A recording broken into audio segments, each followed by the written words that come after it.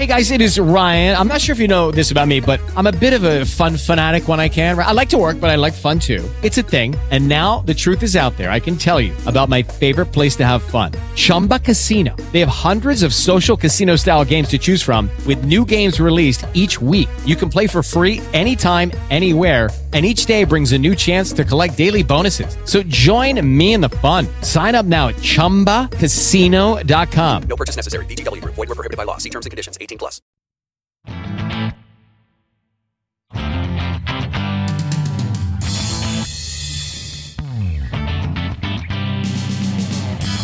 Welcome to the Brawl 22, the Brawl Network's new national NFL podcast. Our weekly big show is here, and we are super excited to talk to guest Ross Simmons, a digital media expert and massive NFL fan.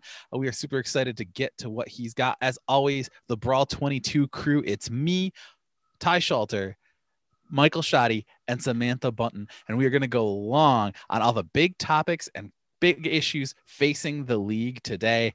Samantha, what do you want to talk about first? Actually, Ty, I'm very curious.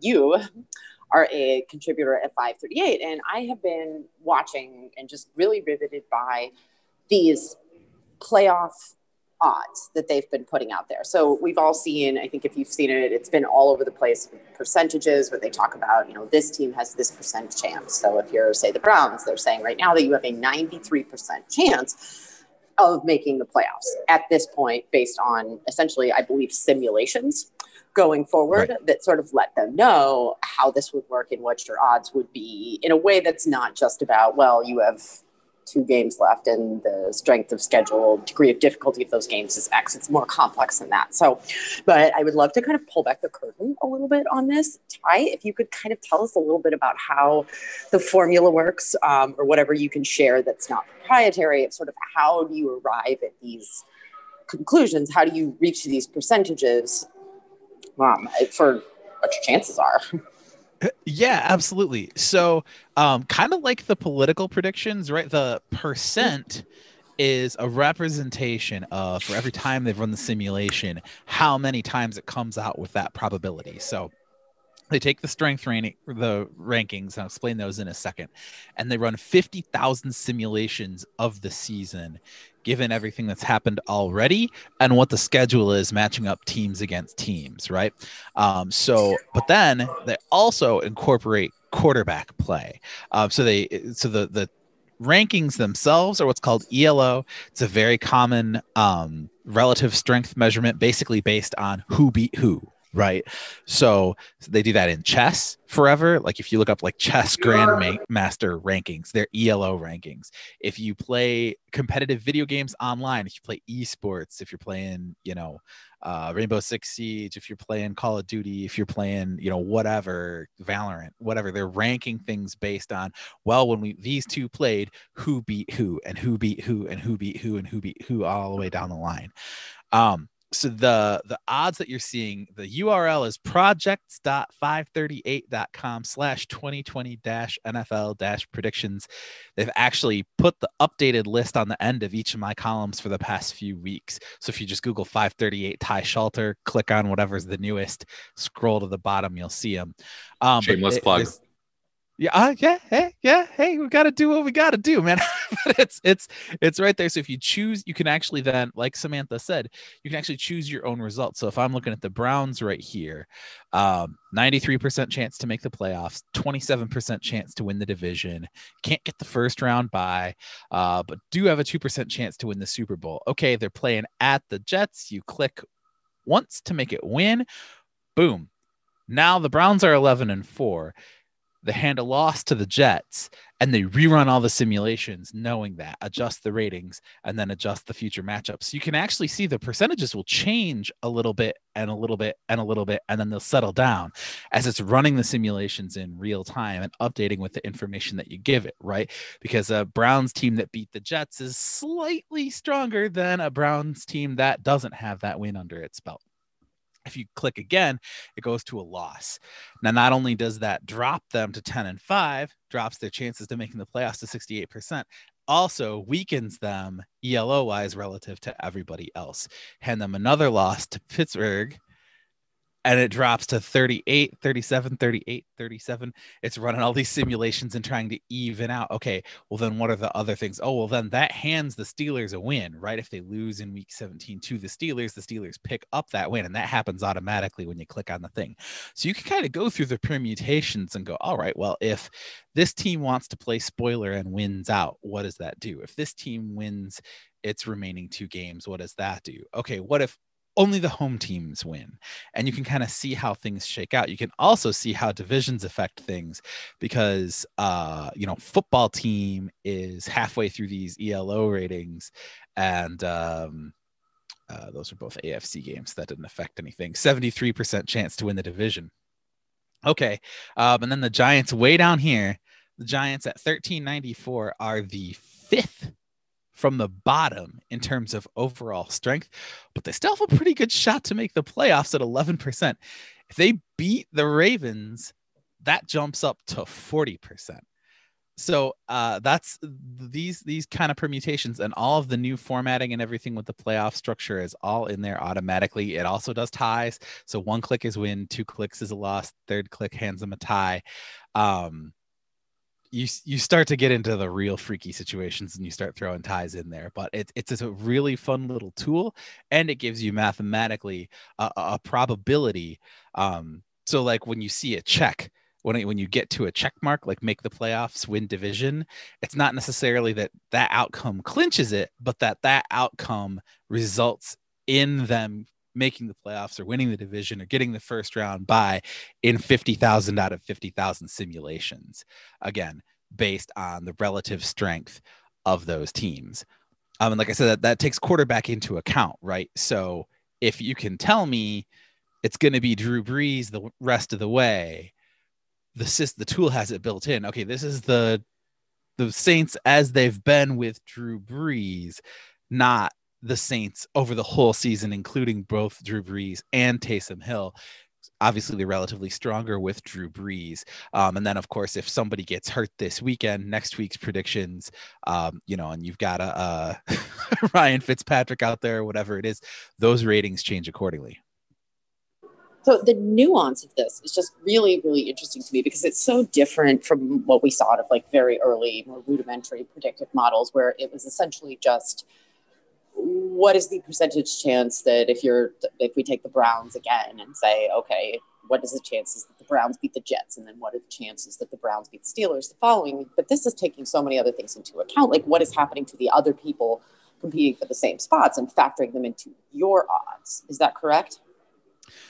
Yeah. And it's, the schedule, what's already happened. And then what's that true relative strength?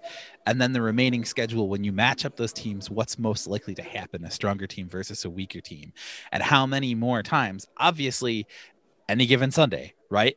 The Jets can beat the Rams. That can happen, right? It's not impossible, but how many times out of 10, out of 100, out of 50,000 do the Jets beat the Rams, right? So a case in point right here, the Chicago Bears. Now, several weeks ago, I wrote about the Bears because I think they were like 6-2 at the time. And I was like, look, at this point, the 538 prediction machine has them 85% making the playoffs, right? They could go 500 from here on out. After starting as hot as they have, they'll still make the playoffs. It's a very, very likely that they'll make the playoffs. Like, crazy things can happen, wild stuff can happen, but the Bears are probably going to make the playoffs. Well, a couple weeks ago, people started digging that quote up and quote tweeting me and circling it around. Oh, tie, like, here's what happens. Like, you rely on math and then stuff gets all goofed up. And right now, as we speak, with nothing changed, the Bears are 7-7. They have 31%. Well, 30% of the 50,000 simulations, they end up making the playoffs. Well, they're at Jacksonville this week. They're likely to win that game. You hand them that W, it goes up to 39%. If they can beat the Packers at the end, it jumps back up to 75%. So after all this time, as bad as the Bears have been lately, with as many L's as they have racked up between when I wrote that article and now, they're still one very winnable game and one kind of winnable game away from having a 75% shot at making the playoffs anyway at 9-7. So it's kind of the same thing with the politics stuff at 538, where probabilities, what's the chance something could happen, what's the likelihood that something will happen, and how many different scenarios play out, all come into this. And I agree, it's a really cool way of looking at this. And I sort of wanted to ask you too, because I think it's so cool, this the accounting for quarterback play, because if you go into this tool and click on it and you look at just the traditional sort of ELO percentage against the percentage of quarterback play taken into account, I feel like you learn some interesting things about that team's quarterback. If I look at the Browns, for example, their chances go up a few percent with Baker Mayfield taken into account, as opposed to just the traditional ELO, which I think is sort of fascinating, because you're talking about, in many statistical metrics, a very middle of the pack quarterback. So can you elaborate a little bit on sort of how the quarterback component of this is calculated? Yeah, and it's kind of it's kind of interesting, because we're going based off of how the team has performed with that quarterback in there. I think they do some manual adjustments for, if I'm not sure exactly what happened when Tyrod Taylor's lung got punctured by that needle, right? Like, we have no track record for Justin Herbert. We don't know exactly how to account for that, but you think losing a veteran quarterback, it's going to go down. Maybe that's not what happens, who knows? But so, for example, here, the Bengals, Ryan Finley goes out there and plays pretty darn well against a very strong team. Well, if you go to the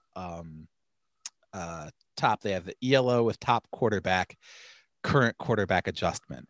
So the Bengals ELO is 1287, but they're getting a plus 27 current quarterback adjustment, because the quarterback who's playing for them right now has one really good game against one really strong opponent under his belt. And the system kind of goes, okay, well, they're playing better with him under center.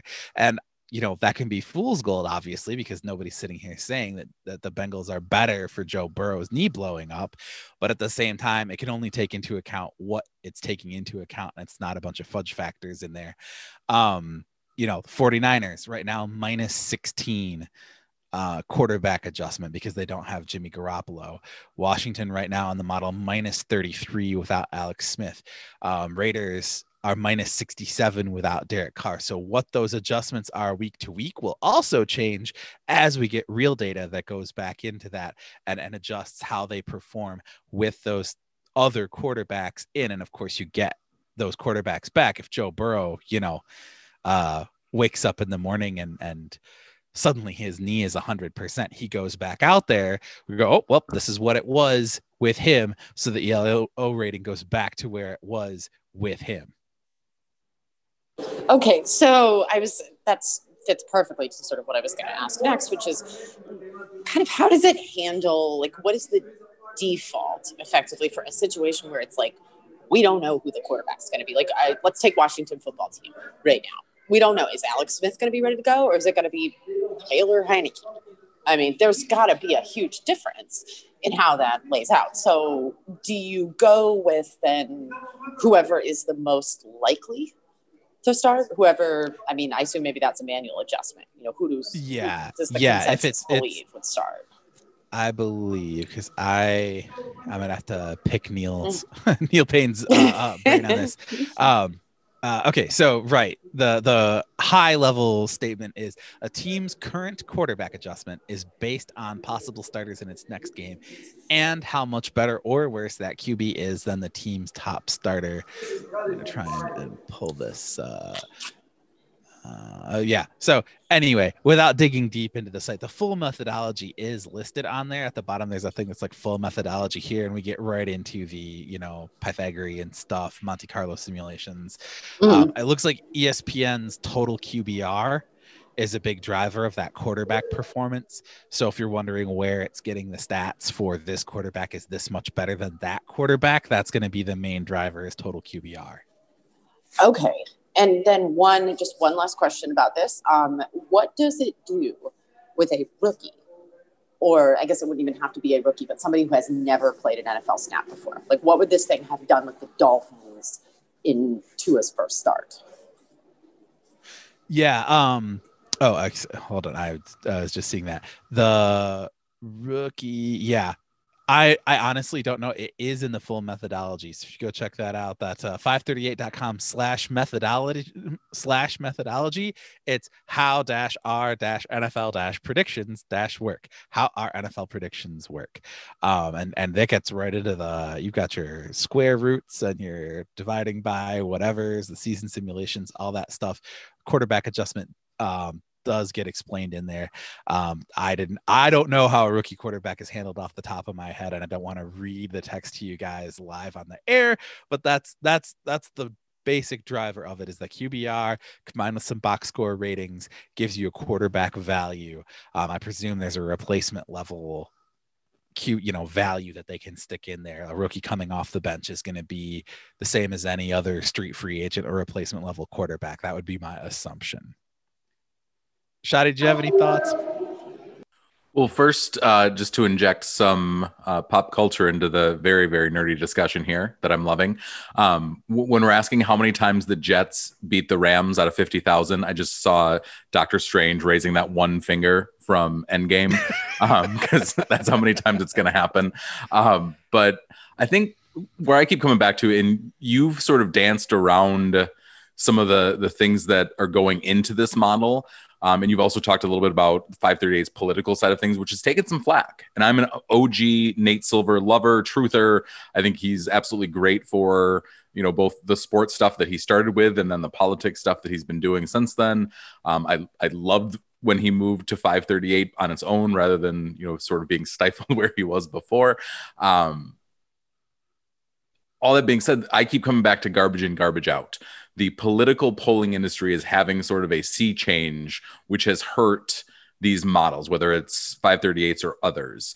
They need to figure out some things out, and there's no way to plug unsure polls into a model and get anything other than a little bit of an unsure model. You can make it better looking at the model, but it's still not perfect. Some of this stuff I'm thinking is the same. I know QBR is something that a lot of people quibble with, and I could also see 538 taking that same QBR and strengthening it over the next 5, 10, 15 seasons and making their own sort of QBR-like metric. That being said, people who are going to sit here, listen to this whole thing and say, well, Bears at 70-some%, if they don't make the playoffs, the model must be wrong. That's not what models do. And I think that's where I sort of land on all of this. I would love to see the same model sort of eventually incorporate, Chase Young. He can take over a game as much as most quarterbacks. I'd like to see this model sort of take in more than just quarterback play, and I think that would strengthen the model. But at the end of the day, a model is just a model, and it's not actually saying this is what is going to happen. It's saying this is what's likely to happen. And the more people understand that and take that out of a discussion like this that we're having, I think the better off we're all in the sports world for it, because it actually adds some of this understanding what math is supposed to do, because this, you can extrapolate the same conversation into, whether to go for it on fourth down in a game or whether to, do all the sort of things that NFL teams look at stats and data to drive their decision-making, and it can still be wrong.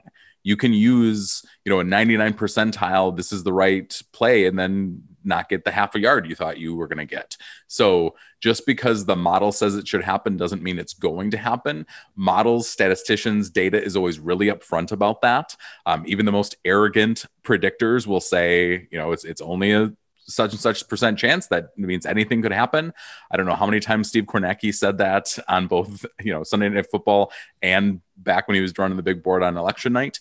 But the important part is to continue, use the 50,000 game data set and say, yeah, but if we keep making these good decisions over and over, if we keep predicting these games and these playoff matchups the same way, and we're right more than we're wrong, we tweak it a little bit, we get better. That's how science, that's how math is supposed to work. And we strengthen our ability to predict. We strengthen our ability to make decisions. Sure. And I think, my comeback I don't want to say comeback, but my answer to, oh well, like this can't tell us the future perfectly. This isn't a perfect model. There's things that are happening it can't account for. There was no preseason statistical model that could account for, well, what if Tyrod Taylor gets his lung poked open and Justin Herbert has to start and he's great? Like, okay, well, there's the Black Swan event, as using the old Malcolm Gladwell terminology, like all kinds of crazy stuff can happen. But at the end of the day, you go back and look at what actually has happened and how much of it is really outside the likelihood of possibility, right? Okay, so if you throw away the statistical modeling, what do we have left? Rob Parker and Skip Bayless shouting at each other about it. 100%. And it's the same thing. Does the 538, actually their politics podcast, did this afterwards, in the wake of the Biden-Trump election, and said, okay, well, if polling doesn't work, what do we have?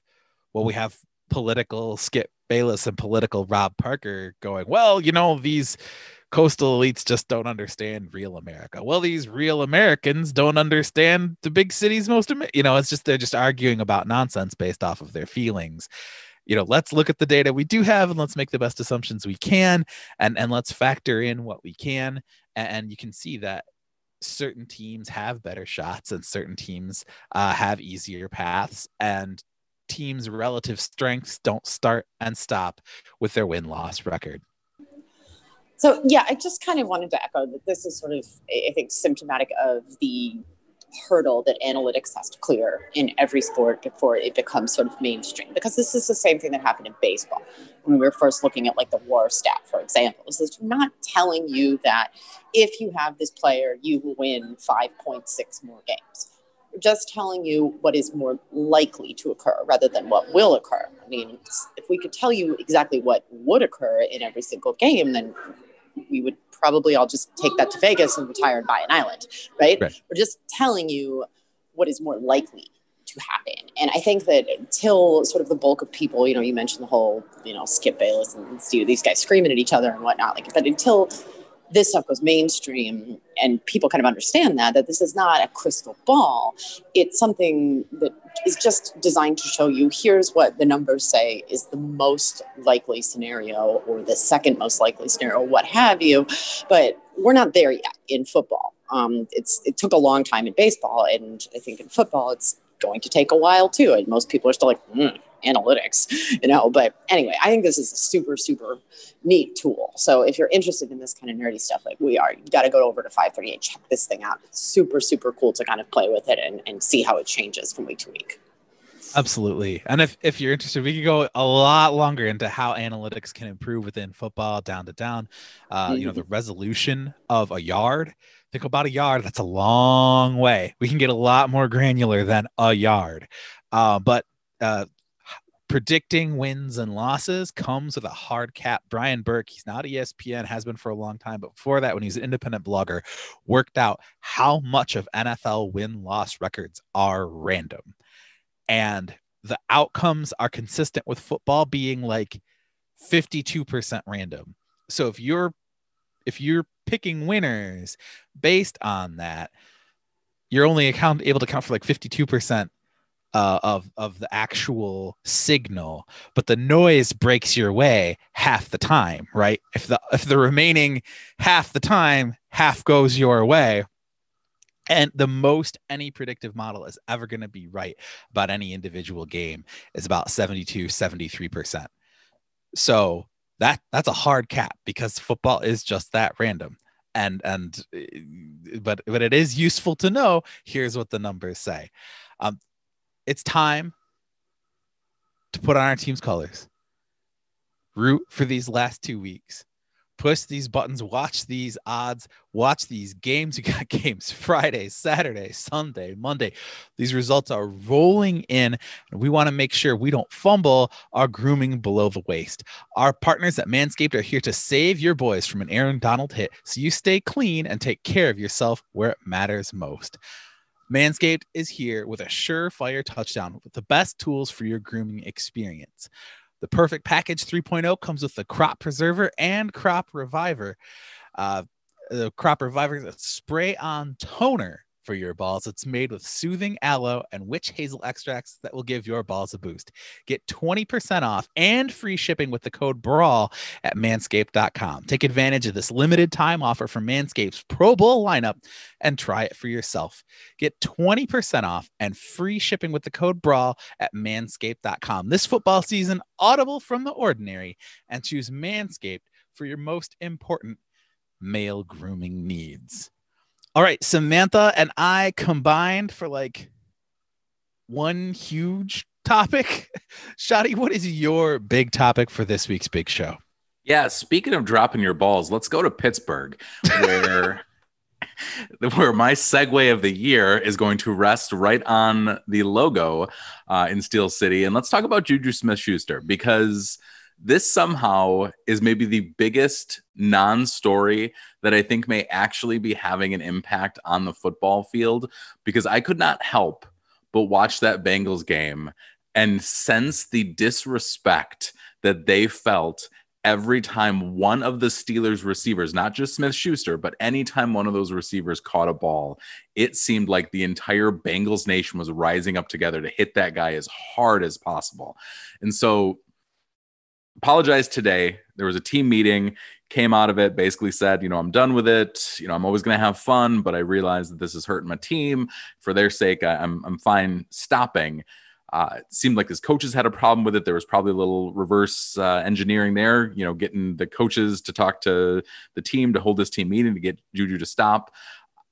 I have two questions for you guys. One, is this really a story, or is this just sort of a non-story that's taken on a life of its own? And two, where is this line between we want these guys to be humans? It's so amazing that the NBA is starting to embrace things like allowing their players to be players. The fact that Juju is like this major TikTok star is good for the league. The NBA embraced this like a decade ago, and it's done them wonders. So where's the line between, we're not in the days of Randy Moss getting fined or Terrell Owens getting fined every time they did a touchdown celebration, but how much is too much? How much does Juju Smith-Schuster need to stick to football rather than TikTok? Well, I think this is all driven by performance, right? And not even necessarily his performance, but the team's performance. So if the Steelers were still a perfect 14-0 at this point in the season, or even if they were 14, like we'll give them the Bills game or something to drop, I don't think anybody's saying a word about this. But if you are struggling and your team is sliding, and the Steelers are definitely sliding, then people start to look for anything that they can label a quote unquote distraction. And this is being flagged as a distraction. So is it really a distraction? I don't know. I mean, there's something that's a little bit like fate tempting about it. Like, look what happened. Like the Bengals kept it together in a way that, John Harbaugh didn't when this happened to his team, when he, attempted to assault someone on the opposing sideline for standing on his logo. But the Bengals, you could see they channeled it into something that was very productive there. Now, does that mean that if Juju doesn't dance on that logo, that the Bengals don't beat the Steelers? I certainly do not think so. But if that's the way it looks, if that's what people believe, and power belief is pretty strong here, especially when you're a team that is having to essentially explain yourself in terms of why things have really, really, really changed for the worse recently, then yeah, it's easy to point at that and say, well, it's because Juju danced on the logo, he's a distraction, which seems really silly, but it also seems like if it's for the good of the team, then maybe even if we're just posturing, maybe that's something we should follow. Although I will certainly agree with your point that I think it's good for football to allow people to express themselves more colorfully like this. We don't want to get back to the old Paul Tagliabue no fun week. Totally agree, Samantha. I'm all about the bravado, the expression, the freedom, the celebrations. I think one of the biggest things that we've gotten back is group touchdown celebrations. For years, I thought it was just the dumbest thing that one player could do an entire choreographed Broadway routine all by himself. But as soon as like three players bounce in the same direction at the same time, that's a flag. Like, you want people celebrating with your teammates, you want to have fun, but we also there is a line where it starts to get dumb and the sort of like back and forth, hold me back, bro stuff starts to get a little bit ridiculous. I remember when Terrell Owens was standing on the Cowboys star. San Francisco 49ers did it twice. And then a safety ran all the way across the field to knock him off the star. And then there was a fight back and forth. And it's kind of like, oh, okay, guys. And closer to home for me here at Michigan State, several years ago, there was this thing where Michigan State beat Notre Dame in the stadium. And on an active impulse, somebody grabbed the big block S flag from one of the color guard, that has the like STATE flag, grabbed the S and planted it at midfield right on the Notre Dame logo. And oh yeah, we planted our flag. So hey, next week we're gonna plant our flag, and it turned into this thing. And then by the time they played, I think it was Wisconsin, towards the end of the game, a bunch of Wisconsin players like gathered around their logo at midfield, like, no, you're not gonna plant your flag. And then like 10 Spartans all had the flag. Yeah, we're gonna plant the flag, and it's okay. This was like a fun thing. And now we've turned it into a stupid thing. And when this much mental energy is being expended before, during, and after, oh, you're going to disrespect me? No, bro, I'm going to disrespect you. No, you don't disrespect me in my house. No, my disrespect is your disrespect. I mean, it's just, okay. All right, we're done. This is a level of like cavemanness that we can get, save it for the field and channel that energy into the field. And if we have to pump the brakes on the celebration for a little bit, I'm okay with that. And football has largely always been less involved with the sort of unwritten rule book than a sport like baseball or even hockey. Hockey has a lot of these unwritten rules about how you respect the playing surface and respect your opposing team. But it was interesting to hear right before we taped this broadcast, Pat McCaffrey, who is maybe the least reverent guy around football, was talking about how he wouldn't even stand on the logo during warmups. Like when they had to warm up in that general vicinity, he'd make sure he wasn't on the logo.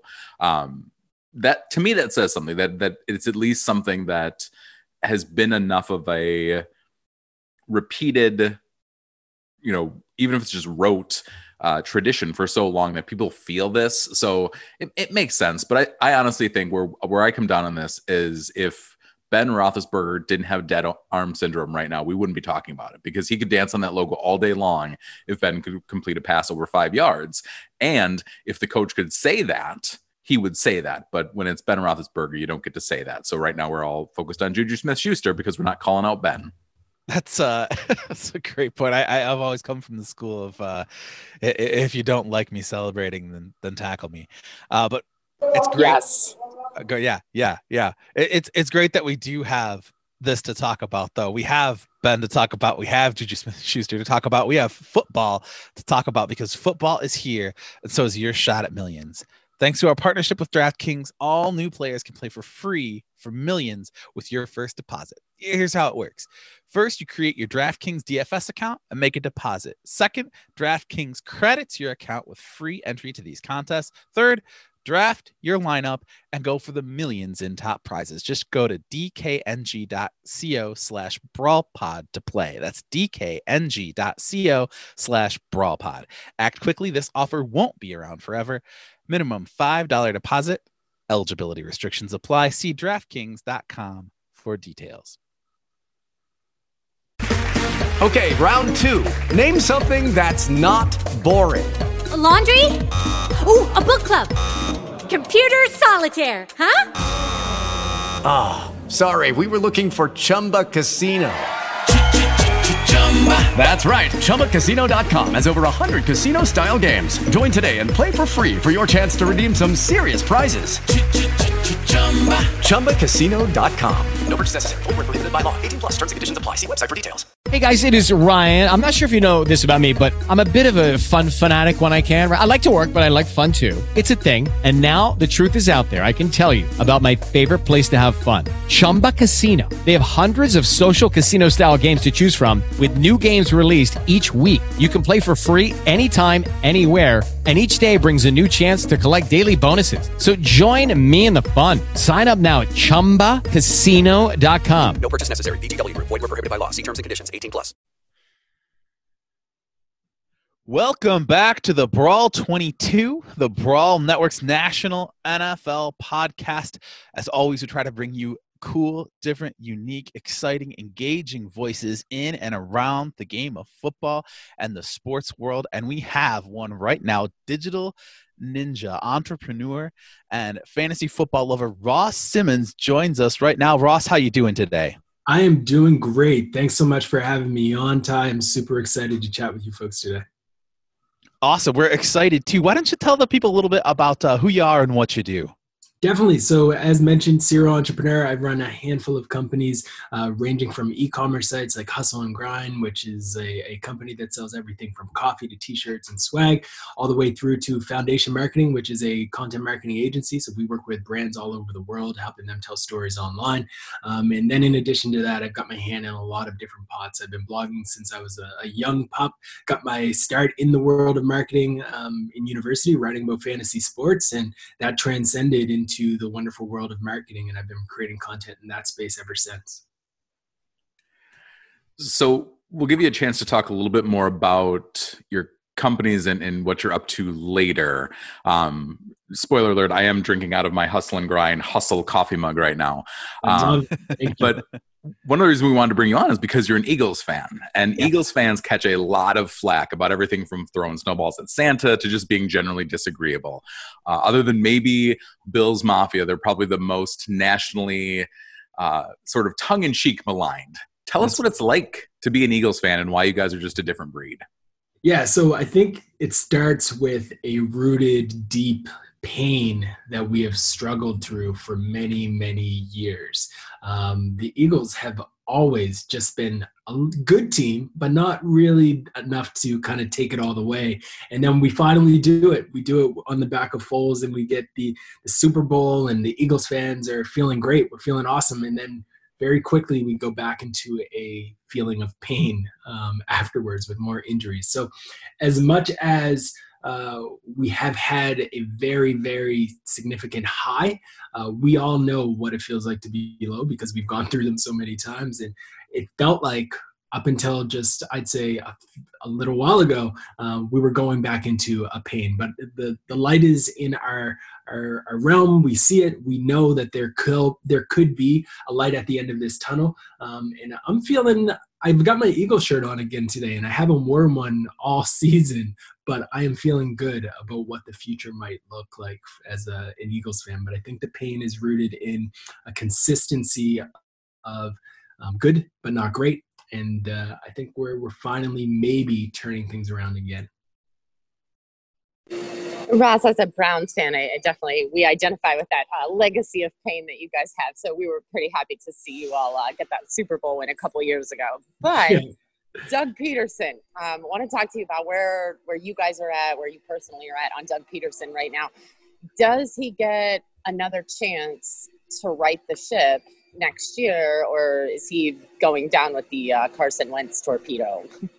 You know, I think it's all going to come down to how he positions himself internally. If he makes the decision that, yes, we're going to walk away, we're going to make a move in the direction of Hurts, then, hey, I'm with you. I'm okay with it. Like we took a coin flip with Wentz. I think the offseason is going to be huge, but I don't think that Doug Peterson necessarily has to go down with him. He brought the Eagles a Super Bowl. So with that comes a bit of loyalty to hope that he's going to be able to kind of see what else we can do and take this team to the next chapter. I think there's never been a better time because we still have a very tradable contract with Wentz for the Eagles to make a move.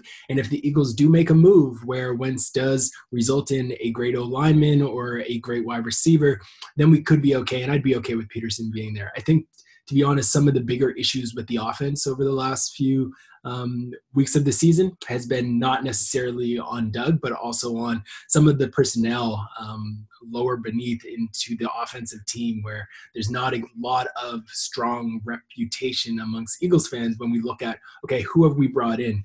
It's not really a team or below that we really trust. Ross, we're living in this kind of new media era with, brands talking like they're people, brands talking to brands, brands jumping into people's mentions. And we see some of this in the NFL space as well. Teams, they know who the top tweeters are and they interact with them and they recognize them. Then the teams play with each other too a little bit online. Tell me some of the best stuff you've seen NFL teams doing on social and maybe some of the less great stuff you've seen them do.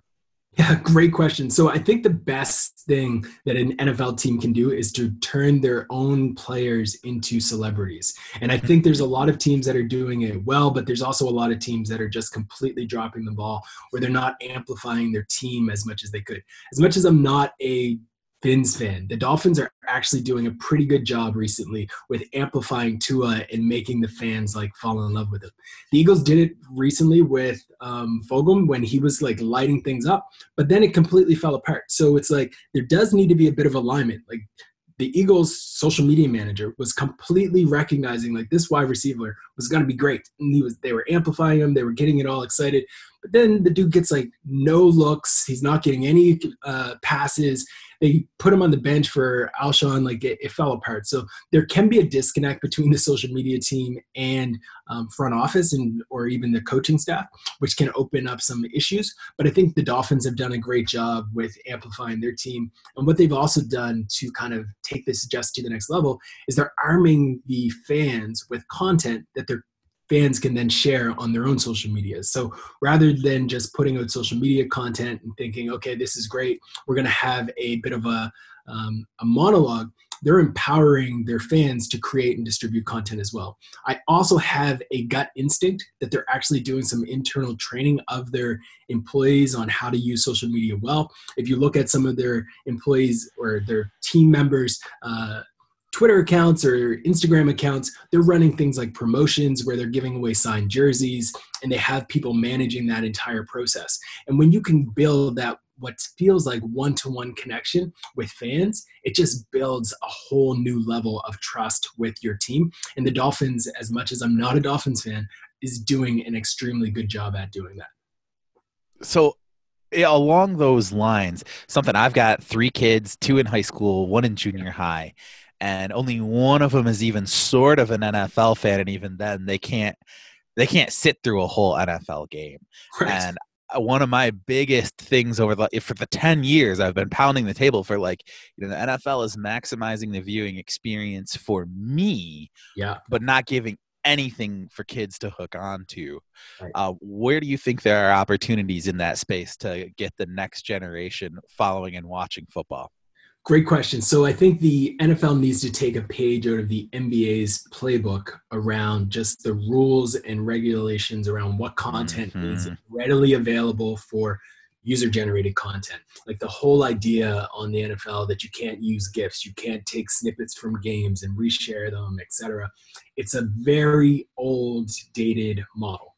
And that dated model is, in my opinion, one of the things that is slowing the NFL down from actually taking off amongst the youth, so to speak.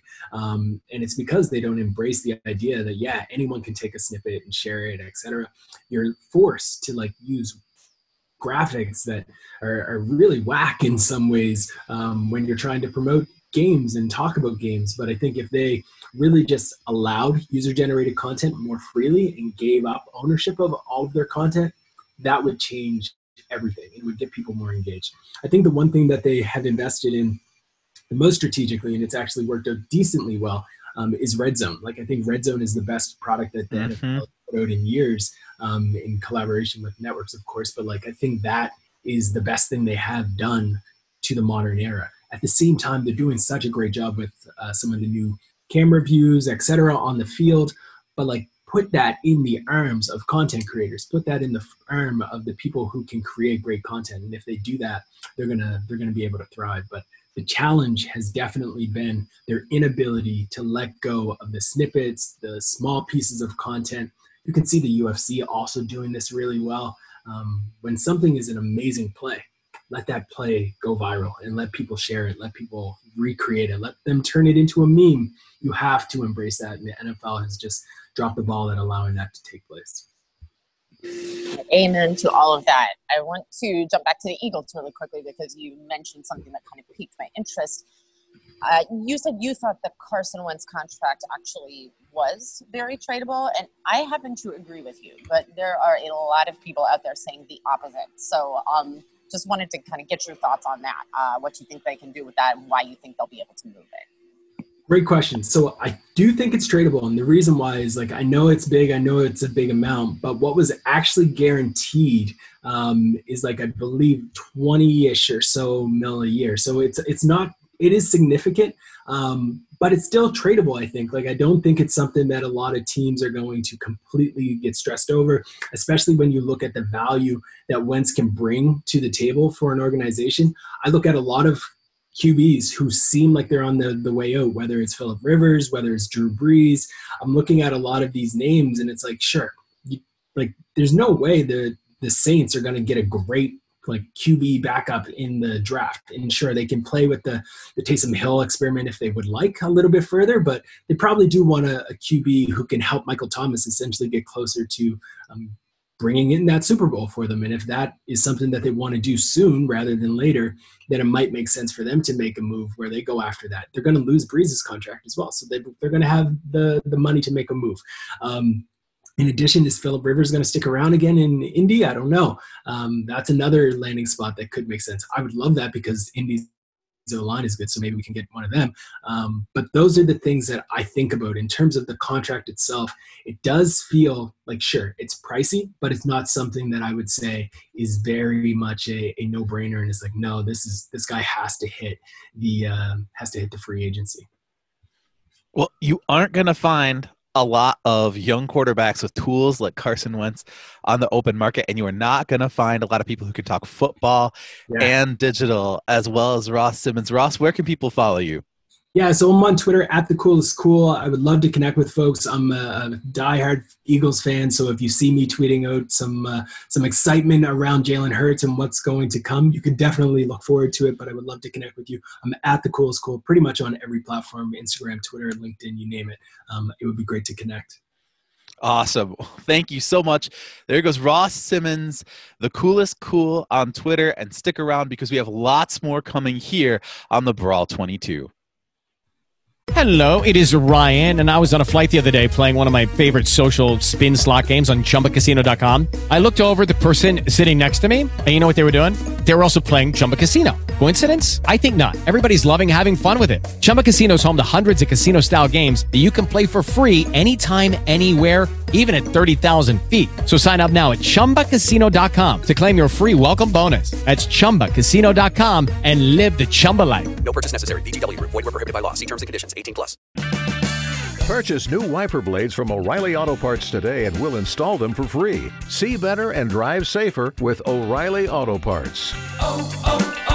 O'Reilly Auto Parts. And we are back on the Brawl 22, the Brawl Network's national NFL podcast. Very good stuff from Ross Simmons. Very, very sharp guy. Love to talk to bright, engaging people like that. We do it every week here on the Brawl 22. But you know what else we do? We pick games for you. Look at trends, look at odds, look at breakdowns, and we give you guys what you should be watching for when you watch these games. All the odds are coming courtesy of our partners, DraftKings. And let's jump into it. Minnesota Vikings are getting 7 points at the New Orleans Saints. This is strength on strength. I'm taking the Saints here. They're the best rushing defense in the league. They're playing the Vikings, who are the second best rushing team.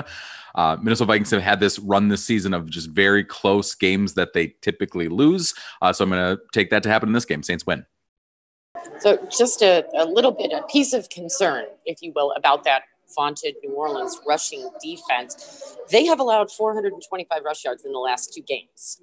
They allowed 412 in the previous 7. So I think that's something to keep an eye on there. That said, Alvin Kamara's Vikings, just absolutely incredible numbers. Owns them, 140 receiving yards, 61 touches, 127 rush yards, and 4 touchdowns in 4 games. I'll take the Saints. Yeah, and again, it's not the Superdome filled with, 70,000 hollering Cajuns, but it is at New Orleans. My math says they are more than 7 points stronger than the Vikings. I like the Saints both at straight up and against the spread. Tampa Bay Buccaneers, 9.5-point favorites at the Detroit Lions. Keep an eye on this, depending when you're listening to it. Lions coaches, several of the defensive coaches, and interim head coach Darrell Bevell have been popped for either positive COVID tests or close contact. As of right now, we don't literally know who is going to be coaching the Lions when they play the Bucs. I've got the Buccaneers in this one no matter what happens this weekend, but I think the best possible timeline for this game includes Matthew Stafford being named player coach, doing so well, beating the Buccaneers in a massive upset, basically just drawing plays up in the dirt before he goes out there. Yes. Also serving as defense coordinator, because why not? And then that just being what happens from here on out, that he's named head coach next season, Lions win a Super Bowl on his back. That is the best possible thing that can happen, because otherwise we're going to get just the stale, worst football of basically it's going to be the Broncos QB situation, but just penalty after penalty after penalty after penalty. It'll be unwatchable football. Shadi, I like your version of this better. I hope that's what happens. But Tampa Bay, of course, clinches a playoff spot with either a win here or a tie or a Chicago loss or tie.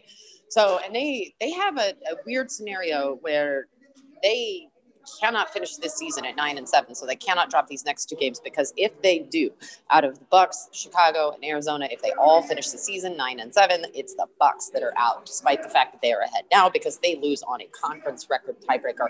So just something to keep in mind, that basically every game for them from here on out is must win. If they could just take care of it this week, very convenient for them that the Lions coaching staff is all gone by the wayside for the week. Yeah, I don't love laying 9.5 points, and I don't like the uncertainty, and I don't like the way Tampa Bay has been hot and cold from quarter to quarter, from drive to drive, but the Lions have nobody who can rush the passer outside of Romeo Okwara. They have nobody who can cover the pass, and 9.5 points seems possibly generous. So I will lean hard to the Bucs on this one.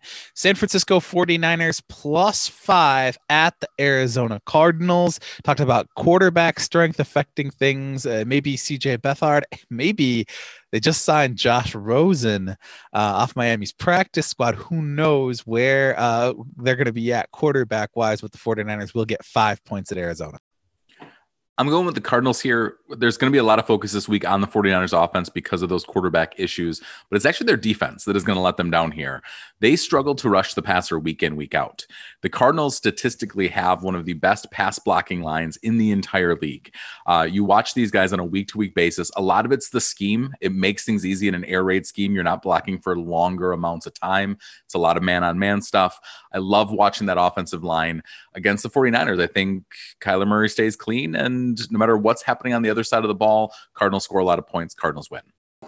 I agree. I'm going to take the Cardinals as well. Kind of piggybacking on your point, Kyler Murray, so far, really good career numbers against San Francisco. And this is, of course, taking into account situation when the 49ers are playing better than they are right now. 67-97 career. First, the 49ers, 621 yards, 5 touchdowns, 1 interception. Even though it's kind of a home game in a weird way for both teams, it's really more of a home game for Arizona. They are technically the home team, and it is, of course, their home state. San Francisco just a guest there. So even though they are used to playing there, there's not really a travel element. I don't think it's going to matter. Cardinals, no problem. Yeah, I like the Cardinals here too, and I will lay the 5 points. Miami Dolphins 3-point favorites at the Las Vegas Raiders. Again, keeping an eye on things. Devontae Parker, Mike Gesicki were both limited in practice right before this was recorded. Yeah, that's actually a much smaller line than I expect. The Raiders just appear to be in total disarray. The Dolphins, even with some issues we're feeling in the offensive side of things, potentially, I think they're just the much better team right now. So I'm taking this one, and again, I think that spread is way too small. Yeah, the Raiders really floundering right now, especially without Derek Carr. That Miami defense, number one in defensive takeaways right now, number one in defensive third down conversions, and number one in defensive points allowed per game. That is a really, really ugly slate of stats to go up against if you are just the Raiders, who are absolutely reeling right now. Absolutely, two teams going in opposite directions. I will take the Dolphins as well. Cleveland Browns, 9.5-point favorites on the road, which might be surprising if it weren't this year's Cleveland Browns going to this year's New York Jets. Yeah, much like a gritty Muppets reboot, the Browns are taking over Manhattan here. I see them after beating the Giants last week. Now they're beating the Jets. It's a whole thing. The Browns are just too good. And I know that the Jets are feeling plucky right now because they just beat the Rams, for heaven's sakes. But the Browns don't seem like a team that are going to take a game lightly. And I bet that Kevin Stefanski, I love Sean McVay, but Kevin Stefanski has been a better coach this season than Sean McVay. I think that's pretty much clear to everybody. Stefanski is probably coach of the year material. I don't know who else anyone's voting for, but I guarantee he has circled that Rams-Jets game. They've all watched it. He's made his team watch it at least once, if not 10 times, and they're going to make sure that same thing doesn't happen to them. My new offseason goal is to get this Browns and Muppets movie made. But I think I speak for all Browns fans when I say that everybody is very, very grateful to the Rams for losing to the Jets last week, because as we have talked about previously on this podcast, it's kind of hard to go 0-16. It very, very rarely happens. It's only happened twice ever in NFL history, but it's real easy to go 1-15. So if you're a Browns fan, it's just really nice to see, okay, the Jets got their one win out of the way, because even though the Browns are the far better team, and I fully expect them to win this game, there's always that chance when somebody is over coming in that you're going to be the team they get. And the Rams are a good team too, and the Jets got them. So huge relief for Cleveland in that capacity. They're the better team anyway. I don't think they're going to struggle. Yeah, I think the Browns win this game easily. Keep an eye at bettors, though. If this gets to 10 points, I like the Jets, especially in a backdoor situation, down 17, cut it to 10. I really like that. And here you go, talking about key numbers, Atlanta Falcons plus 10.5 at the Kansas City Chiefs. So we've talked a lot about Raheem Morris in previous weeks, and the Falcons are actually in the bottom half of the league in pass coverage ratings. And Raheem Morris is a defensive backs coach by trade. So something is not connecting there, whether it's just personnel or whether it's Raheem going with the team as a whole. He's not spending as much time with the defensive backs as maybe he'd like to. But here's what I see happening. I was a big Tecmo Bowl player back in the day. When you had Bo Jackson, you just sort of ran back and forth and no one could tackle you. That's going to be Tyreek Hill. There is no one on the Falcons who is going to be able to stop these receivers. And it's not just Tyreek Hill, but it's everybody in the passing game, including Le'Veon Bell. You were just going to have I actually love this 10.5 line, because I think the Chiefs will probably score like 20 points early and realize they can do whatever they want in the pass game. And you have enough drivers in that sideline that are going to say, okay, let's make it 50. And I think that they're the sort of team to say, the Falcons are giving us everything we'd love to see defensively, so we're going to take advantage of it. So the Chiefs, this is a really, really nasty matchup following up further on this whole defensive conundrum for the Falcons, because Patrick Mahomes absolutely eats man coverage alive from other teams. He is just incredibly dominant going up against man coverage. And the team that uses that the most is actually the Chiefs. But guess who plays in man coverage the second most of any team in the NFL? It's the Atlanta Falcons at 49% of snaps. So doesn't bode well at all for them. Yeah, I'll take the Chiefs. Yeah, I don't see any way the Chiefs lose this game. But is there a reality where they lose, say, 33-24 and cover a 10.5-point spread? I think there is that reality. I would lean to the Falcons on this one, because I don't like laying 10.5 against the spread. Chicago Bears, 7.5-point favorites at Jacksonville Jaguars. A couple of recent results throwing this one way off track as far as I'm concerned. Yeah, a bit of resurgence for the Bears, and all of a sudden this matches up really well with the Jaguars team that is just fine in the driver's seat for Trevor Lawrence. So they're not going to be exactly given their 100% effort from everyone in that organization who, above the coaching staff probably would love to lose the rest of their games, and the coaching staff don't care because they're not coaching there next year anyway. So you just have a team in neutral versus a team that, as we discussed earlier, has an outside shot at the playoffs and certainly doesn't control their own destiny, but can do everything they want to do to get in. And I don't see any way that the Jaguars win this one. It does not behoove them to win this. So we have two teams with agendas that align in a lot of ways. And for the Bears, it's a bummer. You had a really, really bad stretch there. And as a result, you can't control your own fate. They will need help to get into the playoffs. They cannot do it on their own. But what they can do is make sure they do their part in that regard. And they've got to play up against Green Bay next week. That's going to be a much, much tougher game, especially if the Packers have a reason not to sit starters. So got to take care of business here against Jacksonville. See what happens. Hope you get some help from somebody else. Yeah, I'm going to beat this drum one more time. Jags got boat race last couple of weeks, but before that, they took the Vikings to overtime. Bears and Vikings, very similar strength teams as we saw last week. I think the Bears win this one, but not by more than a touchdown. I'll take the Bears straight up. Jags against the spread. Giants plus 11 at the Baltimore Ravens. Yeah, this is a spread that I think might be a little too big because the Giants are good against the run and shockingly good this season against running quarterbacks. So they held Russell Wilson in check when they played Seattle. They've held Kyler Murray in check, roughly so. I mean, in check for those guys. Offensively, they're not going to be able to breathe. I think we all know that. But I could see this being a much closer game, in a game where the Ravens as they have done at various points this season, struggle to gain their footing offensively when their run game isn't firing on all cylinders. Yeah, I think if you're the Giants, you just have to lean on your defense here and hope you can keep it close enough to give yourselves an opportunity to essentially take advantage of it if you get lucky, if you get a turnover, if Baltimore makes a mistake, that sort of thing. Just put yourself in a position to go after any advantage that might be handed to you, because offensively, I don't even know if Jason Garrett is back this week calling plays, or if it's Freddie Kitchens. I mean, if it's Freddie Kitchens, forget it, throw the whole thing out.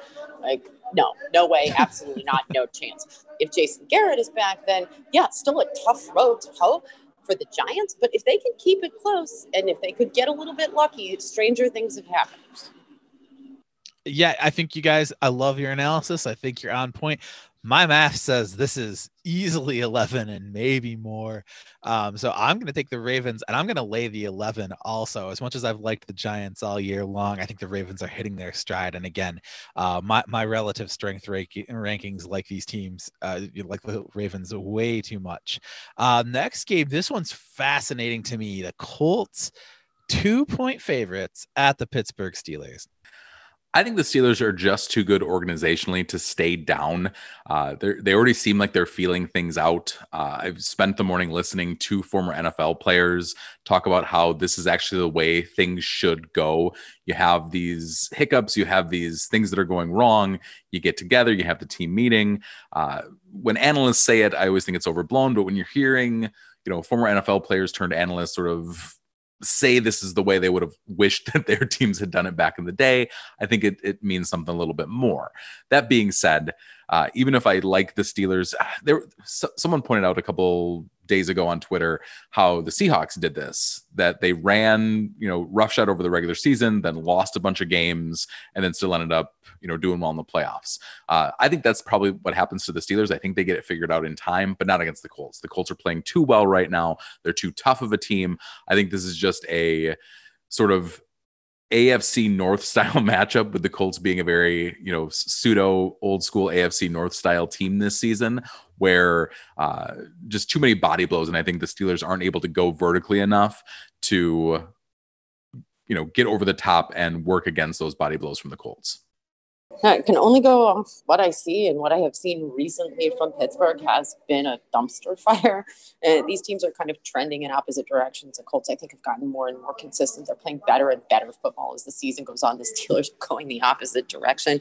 I just don't know that I think this is the week they right the ship. They're running out of time to do so. And they are, of course, already into the playoffs. So the desperation to get that playoff berth isn't going to be there as much as I think they want to prove themselves in other ways. It's just not there right now. I don't see it happening. The Colts, on the other hand, this is a must-win game for them in order for them to stay competitive in the playoff race, both for the AFC South and for the wild card. I'm going to give this one to the Colts. I like the Colts. I like what they've been doing. Steelers on a 3-game losing streak. Colts on a 3-game winning streak. You've got to be pretty bad to lose 4 in a row in the NFL, and you've got to be pretty darn good to win 4 in a row. Steelers won 11 in a row before dropping these 3. Reports today that Ben Roethlisberger called a players-only meeting. I just feel like kind of like what Shadi said, there's too much organizational winning in this team. Too many of these guys know how to buckle down and do it when it counts. I like the Steelers here, not just against the spread, getting 2 points, but also straight up to win this game. Cincinnati Bengals getting 8.5 at the Houston Texans. Yeah, I want to continue my personal trend of trying not to talk about quarterback situations when 99% of the media are going to talk about quarterback situations. So in this one, as much as we're all going to talk about, Ryan Finley, who's apparently the second coming of Otto Graham, the Bengals pass coverage has actually been a lot of where they've succeeded this season. That's a real strength on strength matchup against the Texans offense that I think is number 2 passing offense, dead last rushing offense. So I think that leans Texans. Even though the Bengals have been good against the pass, there's so much more to think about when you not only have multiple great wide receivers out there, but also a tough, big rushing quarterback in Watson. So I also just don't think, to go back to the quarterback, I don't think there's anything left in the Ryan Finley bag of tricks. So they watch the game tape. You might be able to, I'll use a baseball analogy. You might be able to have a special pitch that you can throw out there a couple of times, but the second these teams get tape on it, they're going to start knocking it out of the park. And I think this is a game where Ryan Finley gets knocked out of the park by a Houston Texans defense that's going to be coming for him. I would love to see what a 538 model would do with this. Can the Bengals do that again? I'm willing to bet it's going to be like the Rams Jets thing. Like, that happens once, no matter how many times you run it. So yeah, I mean, Cincinnati, I think the positives, particularly about that Cincinnati defense, are really more about promise for the future, not about productivity. Now, yes, they were good last week, but I'm looking at these 2 young pass rushers there on that Bengals defense and thinking, hey, this team is headed in the right direction. I don't know that I look at that as well. Now that we've established ourselves against the Steelers on Monday night last week, we're going to do the same thing to Deshaun Watson and the Texans passing offense. I don't think so. Yeah, I actually do totally agree with you guys. It's recency bias here is huge. Love what the Bengals did. That's a lot of fun. Texans are too good on D. Broncos +3 at the LA Chargers. I went back and forth on this pick, and I, as I did last week, may go back on Sunday morning and change this one. The story this year for the Chargers has been a lot of positivity around Justin Herbert. But when you actually go back and look at some of those results, even in the games that they lost, that he did well, you go back and look and see, okay, other quarterbacks have done really well against those teams as well. And especially recently, as the Chargers have sort of hit this stride a little bit, when we were all calling for Anthony Lynn's head and then they've won a couple of games, it feels like they're rallying around coach, rallying around Justin. But the Broncos defense is better than any of these teams they've played recently, and by a large margin. I think this game, as much as we want to talk about, we're all excited about the Chargers offense, I think this is going to be a really tough game for them. I think the Broncos win on the backs of their defense. This to me is sort of the coin flip game of the week. A lot of this is going to be realistically about draft order. I know these teams don't like each other, so they're going to play a little bit harder because they are in the same division. They hate losing to each other, but you're both 5-9. And so some of that is going to be about draft order. You also are talking about 2 teams who are potentially playing for their coach's job. So that's something that might factor into this as well. I got to say, though, if we take apart the 4 units, sort of like you were talking about, Shadi, who do I trust the most out of those 4? It's probably the Broncos defense. So I'm going to take the Broncos. Totally agree with you guys. It's almost impossible to pick. My math says the Chargers are better in this spot, but also, what do I always say? The last time the Chargers covered in a close game was the first time. So I don't trust the Chargers or the Broncos with my money, but I will just surrender to my process and pick the Chargers here. Carolina Panthers +2.5 at Washington Football Team. I went back and forth on this one too. I know that Christian McCaffrey has been out a lot of the season, and when he's been in, it hasn't really made the difference that his talent level would suggest. But he's also out this week. We just learned. So as much as I went back and forth here, this one has all the makings of a 10-6 victory, no matter who wins it. And the Panthers have been bad in close games this season, where we've seen, even in last week's loss, and all of the sort of funny issues that we're dealing with the football team quarterback situation right now, they have shown more fight. And that's where I'm going with them in here. I totally agree with you. I think this is really about who wants it more and who's fighting harder. Panthers really not in a spot for that right now. That's just not what the trajectory of this team is. They're in a transitional phase. It's really not going to get addressed until the following year, whereas the Washington Football Team has a really unique opportunity here to take a team that's not very good and get into the playoffs by winning their division anyway. They could clinch their division here if everything breaks right. And you got to play Philly next week, who I think is going to be a lot tougher opponent, especially if you still have the quarterback issues that you're having right now, where essentially you have three people, none of whom are really a viable starter for various different reasons. One of them is not allowed to be out there. One of them is too injured, and the other one is too third string. So got to strike while the iron is hot. I like football team here. Yeah, I will also take football team, even though I'm not 100% sure. It looks like Alex Smith probably off of injury, but Dwayne Haskins also off of inappropriate celebrations. There's uncertainty there, but overall, I think Washington Football Team needs it. They want it. I think they're going to do it. Philadelphia Eagles -2 at the Dallas Cowboys. Yeah, Ty, you can keep trusting your math. My process is just a super subjective looking at teams and sensing what might be in their future as like I'm Karnak putting the envelope to my head. And I'm going with the Cowboys here. You know, all my love to Jalen Hurts, but I'm sticking with this narrative that I've created in my own mind that the Cowboys are actually putting things together over the course of this season, because they weren't able to do so before the season because of the new coaching staff, COVID, whatever. They also might be getting Zeke Elliott back for this one, which I think, again, the impact of getting a star running back this season has not had the impact that people would think. But even then, I think they're the more complete team right now. Jalen Hurts probably goes wild on a Cowboys defense that is better than him, but I also think the Cowboys offense is more competent than it's looked at any point earlier in the year. Yeah, this may be one of those who has the ball last type of games, but I will echo your thoughts on this. Dallas just seems to have manifested this incredible self-belief over the last couple of weeks that's actually worked pretty well for them. I know a lot of it is about sort of this diluted belief, like, hey, we're not out of the playoff hunt. Like, we could still come back and win this division. And you're shaking your head and going, oh, do you know how many things are going to have to happen to make that come true? And a lot of them are things that I think even you yourself are not capable of doing before the season ends. But I still like them here. Yeah, Jalen Hurts doesn't mean he won't have a good game, doesn't mean he won't show himself, I think, to be the quarterback of the future in Philadelphia. Again, I still like Dallas here in the end. Yeah, it's very close, but I'm going to take the Eagles. Again, Jalen Hurts, that story, I think there's real stuff behind it. Maybe this is a game where there's finally enough tape on them where they can scheme around a little bit and figure out how to stop him. But I just like the way he's playing. I will take the Eagles going into Dallas.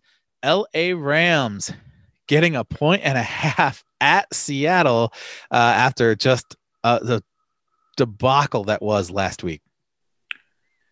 As much as it was a debacle, I mean, they lost to the Jets, but they didn't get boat raced. The Rams beat the Seahawks earlier this season, but that was in a world where the Seahawks defense hadn't really figured anything out yet. And now they have. They've brought in help at all levels of the defense. They've gelled. They're consistent. They're not perfect, as we saw when they had to play these 1 p.m. East Coast games. They still have some of that Seahawks magic where they can make a game exciting even when it shouldn't be. But I'm feeling another down week for Goff. I really wanted to put this in my sort of misplaced revenge game where a third party gets some frustrations taken out on them, and the Rams are going to come in all hot and heavy, and Aaron Donald's going to want to prove himself after losing to the Jets. But I just don't think that happens. I think the Seahawks are a good enough team to prevent that from happening. I'm just playing the odds here too and saying that at the beginning of the season, if you'd asked me, I think these teams will split their head-to-head matchups. So that's got to be advantage Seattle. And also Seattle defense, as you said, being so much better than they were just a couple of weeks ago. Also, to be perfectly honest with you, in my biased opinion, I'm a dedicated Jared Goff hater.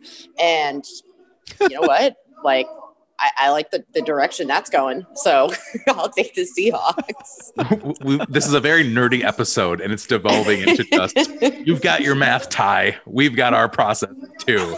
Shaking our fist at the clouds. Yeah, no, and my math does like a Rams bounce back. They've been hot and cold, very difficult to predict all year long. You know, which Rams team is going to show up, which Jared Goff is going to show up. Certainly, you look at the Rams losing to the Jets last week, and the Seahawks beating the Jets 40-3 the week before. Everything points toward the Seahawks. But again, I do like McVay. Goff has bounced back from adversity already. I do think they're going to have some frustration, and I do think they're going to take it out on a Seahawks team that also has not been consistent. I'll take the Rams here. Tennessee Titans getting 3.5 at the Green Bay Packers.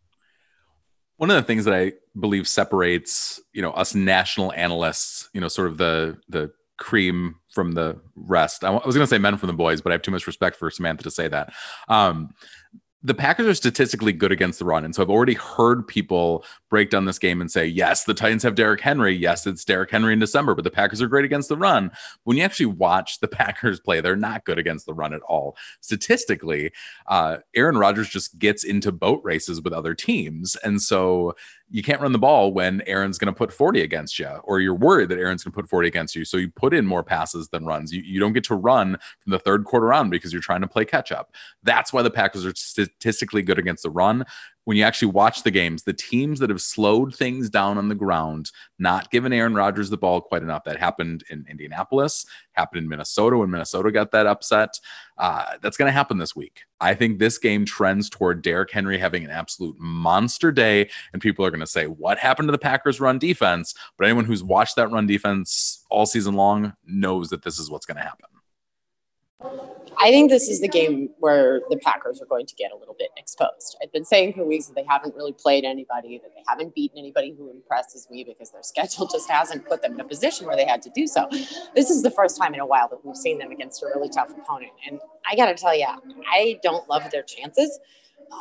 Titans are actually the number one scoring offense right now, number 2 yardage offense, number 2 rush offense. So, okay, you can say, okay, but Aaron Rodgers. And that's a valid point. But I just think that when you take into account the fact that you have to look at the whole team, not just the one guy. So we're not just talking about Derrick Henry versus Aaron Rodgers. Titans, far and away the more complete team. I think this is the week where everybody kind of starts looking at Green Bay after this game and says, probably not as strong as a number 1 seed as maybe some people thought. Totally agree with both you guys. Tennessee has a great shot to win this game. And even if Green Bay wins, I don't see them blowing out. Green Bay Packers at home, Aaron Rodgers. Do they probably find a way to win? Yeah. But is that 30-27? Is that 37-34? I think quite possibly. I don't see a touchdown or more wins. I'll take the Titans against the spread here. Buffalo Bills, last one. I can't even say this out loud. The Buffalo Bills are 7-point favorites at the New England Patriots. And it doesn't matter because here we are in week 16 and the Patriots are already eliminated from the playoffs. Yeah, if you had told me 5 years ago that this was the line, I would have assumed that the Patriots had locked up the number 1 seed and were playing, some Division II quarterback to rest Brady for a couple of weeks. I understand all the reasons it's sort of going to play out to, Bill Belichick probably has this Josh Allen plan figured out, and maybe people are going to lean Patriots here because the Bills, don't have that much to play for. They're certainly going to the playoffs. So do they, sort of go easy, whatever you have to think there. But I don't think that's the case. I've watched this Bills team too closely and I know that they're going to get too much enjoyment out of curb stomping the Pats in a game like this one. I think the Pats break like a folding table in Buffalo. This is going to be a big win for Buffalo. This is absolutely the sort of vulture opportunistic chance that the Bills have been waiting forever for, just to rub their noses in it, really stick it to them. I mean, you can sit there and say, okay, is New England giving up? I actually don't think that they are. I don't think Bill Belichick is even capable of that. It's just not in his DNA. And if we were just talking about game plan here, then sure, I'll take Belichick over anybody. But that defense is just atrocious. They've been decimated by COVID opt-outs, by injuries. They just can't do a thing here. I think against Josh Allen and the Bills, I will take the Bills here. All I can picture is Bill Belichick quoting the Animal House speech at the end. He's like, I think this situation absolutely requires a really futile and stupid gesture be done on somebody's part. We saw them play the Bills really, really close earlier this year. Everybody's written the Patriots off, not just mathematically, but also kind of as an organization. Cam Newton's a bad fit. They've got no talent on offense or defense. They haven't drafted a usable player in 4 years, yada, yada, yada, yada, yada. I think Bill Belichick still knows a thing or two about football, and it would not surprise me at all for, again, an absolutely pointless statement victory by a team that's got nothing left to play for. You know what? We have a lot to play for. We have a lot to talk about. We have been going into your ears for weeks now, and we could not appreciate the opportunity more. Your 5-star ratings, tweets, social shares, follows have been huge for us. Please, whether you're on iTunes, Spotify, Stitcher, we're now on iHeartRadio, whatever your podcatcher is, please help us keep that momentum going. Rate us, review us, follow us, share on social media. Thank you so much to everyone who's done so already. Thanks again to Ross Simmons at The Coolest Cool for taking time out to talk to us. Make sure you are subscribed on that podcatcher so you don't miss our key takeaways on Monday. Remember, if you want to know what's going on in the NFL, you've got to check out the Brawl 22.